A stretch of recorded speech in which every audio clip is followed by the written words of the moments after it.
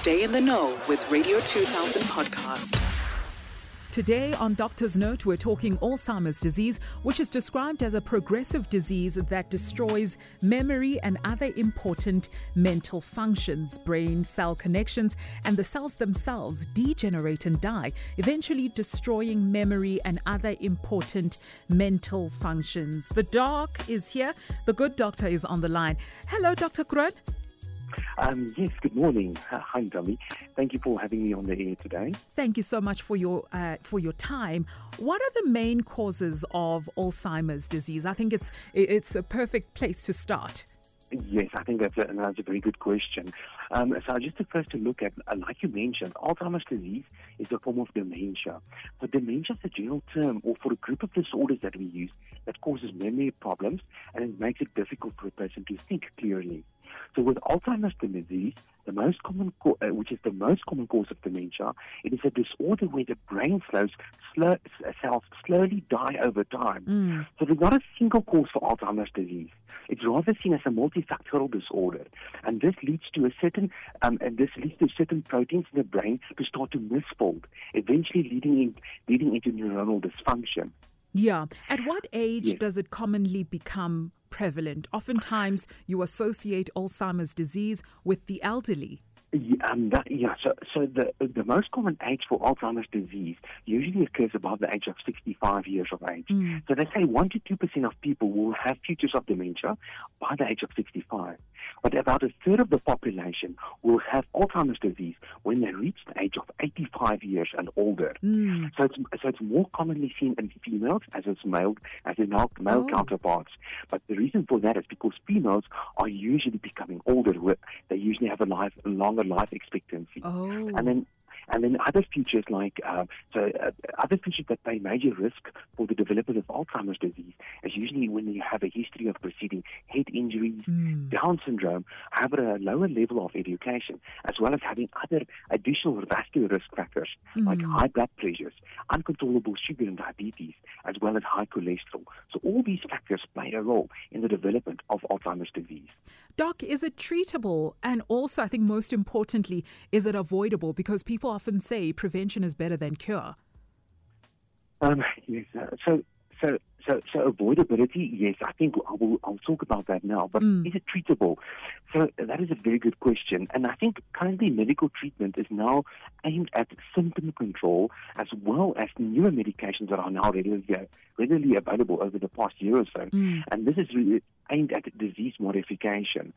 And this really modifies the underlying proteins that we see that's now encoding for Alzheimer's dementia. So looking at this, it's always important to think about risks versus benefits. So a lot of these medications have much more higher risk of side effects associated with them as opposed to the benefits that we see. So for symptom control, there are medications like mementamine as well as the cholinesterase inhibitors. But it's very important to note that these medications are not neuroprotective. They don't delay the cognitive deterioration that we see with Alzheimer's dementia. But in the advanced stage of the disease, we can see some mild improvements in cognition that we see with them. But for the disease-modifying medication, these are the medications that are aimed at those misfolded proteins. We have now some of the latest things, the newest things on the market, is something called aducanumab, which is a monoclonal antibody. And this medication is directed at these amyloid proteins. This problem is that this drug, which is now approved in the last year or so by the FDA, unfortunately doesn't improve symptom control now, but it does improve that underlying pathology that we see. So I don't think we're there yet with the treatment for Alzheimer's dementia, but it definitely does show us that in the upcoming years or so, we'll most likely see a lot of new medications on the market that's going to help improve the symptoms that we see. But we're not there yet. Is it avoidable? Okay, so there are no proven ways to prevent the development of dementia, but there are definitely certain things that we can help to improve our brain health. So number one, physical activity. This is very important. We have to have a healthy diet and lifestyle, improve our physical activity. So let's say 3 to 4 times a week, getting an average cardiovascular activity, your heart rate up for at least 40 minutes per session. And then we also have to maintain social interaction. And this was now particularly difficult, specifically during the strict lockdowns that we saw during COVID, when people were isolated. And this predisposes us to develop a cognitive decline. And then also we have to improve our risk factors, like I mentioned. Blood pressure, diabetes, cholesterol. We also have to look at our sleep hygiene. Not getting too little sleep, but also not too much sleep. So if a patient suffers from obstructive sleep apnea, when they have severe snoring, etc., we have to address this by sending them for sleep studies, and then possibly when they can benefit from mouth devices or even CPAP devices to improve on this sleep hygiene. This is very important. Yeah. How does Alzheimer's dementia, as you call it, affect a person's daily life? What are some of the things that get affected on a day-to-day basis? Okay, so that is a very good question. So the symptoms can start off very mild. It's important to remember that they start off very mild, and then they get worse slowly during the progression of the disorder. So some of these symptoms include forgetfulness, which is one of the predominant symptoms that we see with Alzheimer's dementia. But other symptoms that we can see is a trouble with speech and writing. For example, the person might not be able to have the right words for the things that they talk about. And then they can also have trouble in concentrating, as well as reasoning abilities. So problems with tasks such as paying bills, balancing a checkbook, or even making EFT payments now becomes difficult for these patients. And then obviously patients also get lost in familiar places. As the dementia gets worse, people might have episodes of anger and depression where their personality starts to change. They can also see things that are not there or believe things that are not true. And this is part of the delusions that they develop.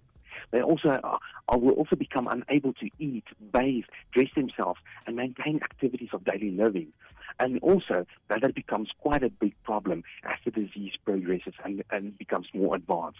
And this is where a strong support system comes in. Let's chat about the importance of having loved ones as well as family members caring for those who have Alzheimer's disease. How does one support someone who has Alzheimer's disease as a family member? Yes, and that is very true. So after your family gets diagnosed with Alzheimer's dementia, we'll have to get people in to assist, to help them to make plans, for instance, with living situations.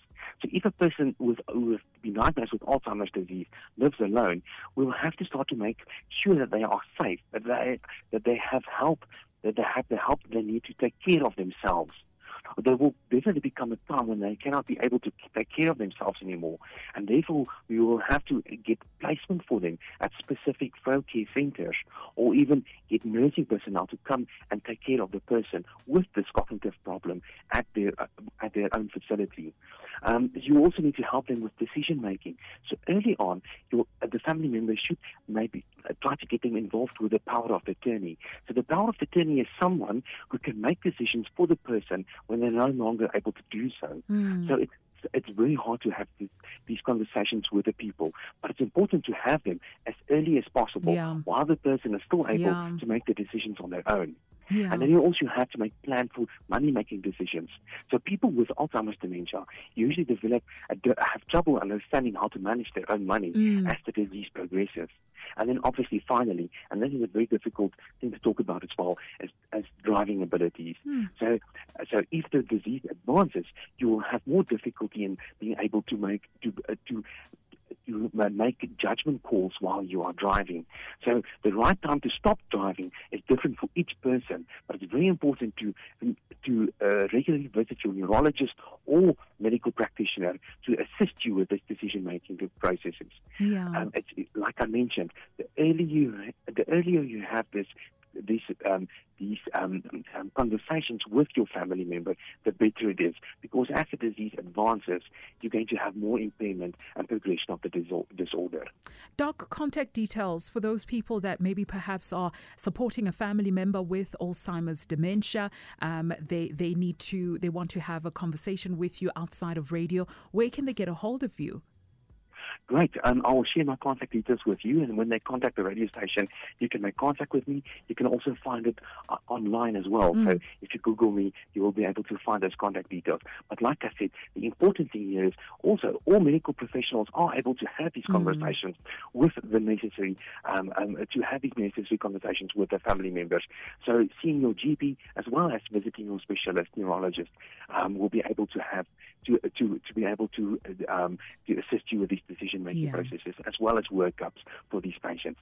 But if you want to, I will share my contact details with you. And if there's any of the necessary listeners that want to get more information, they are more than welcome to make contact with me. Fantastic. Do you want to share those on air, or do you want us to share them on our social media platforms? I think it would be better if we share it on the social media platform. All right, Doc. Thank you so much for your time, and thank you so much for this incredible interview. Thank you for having me.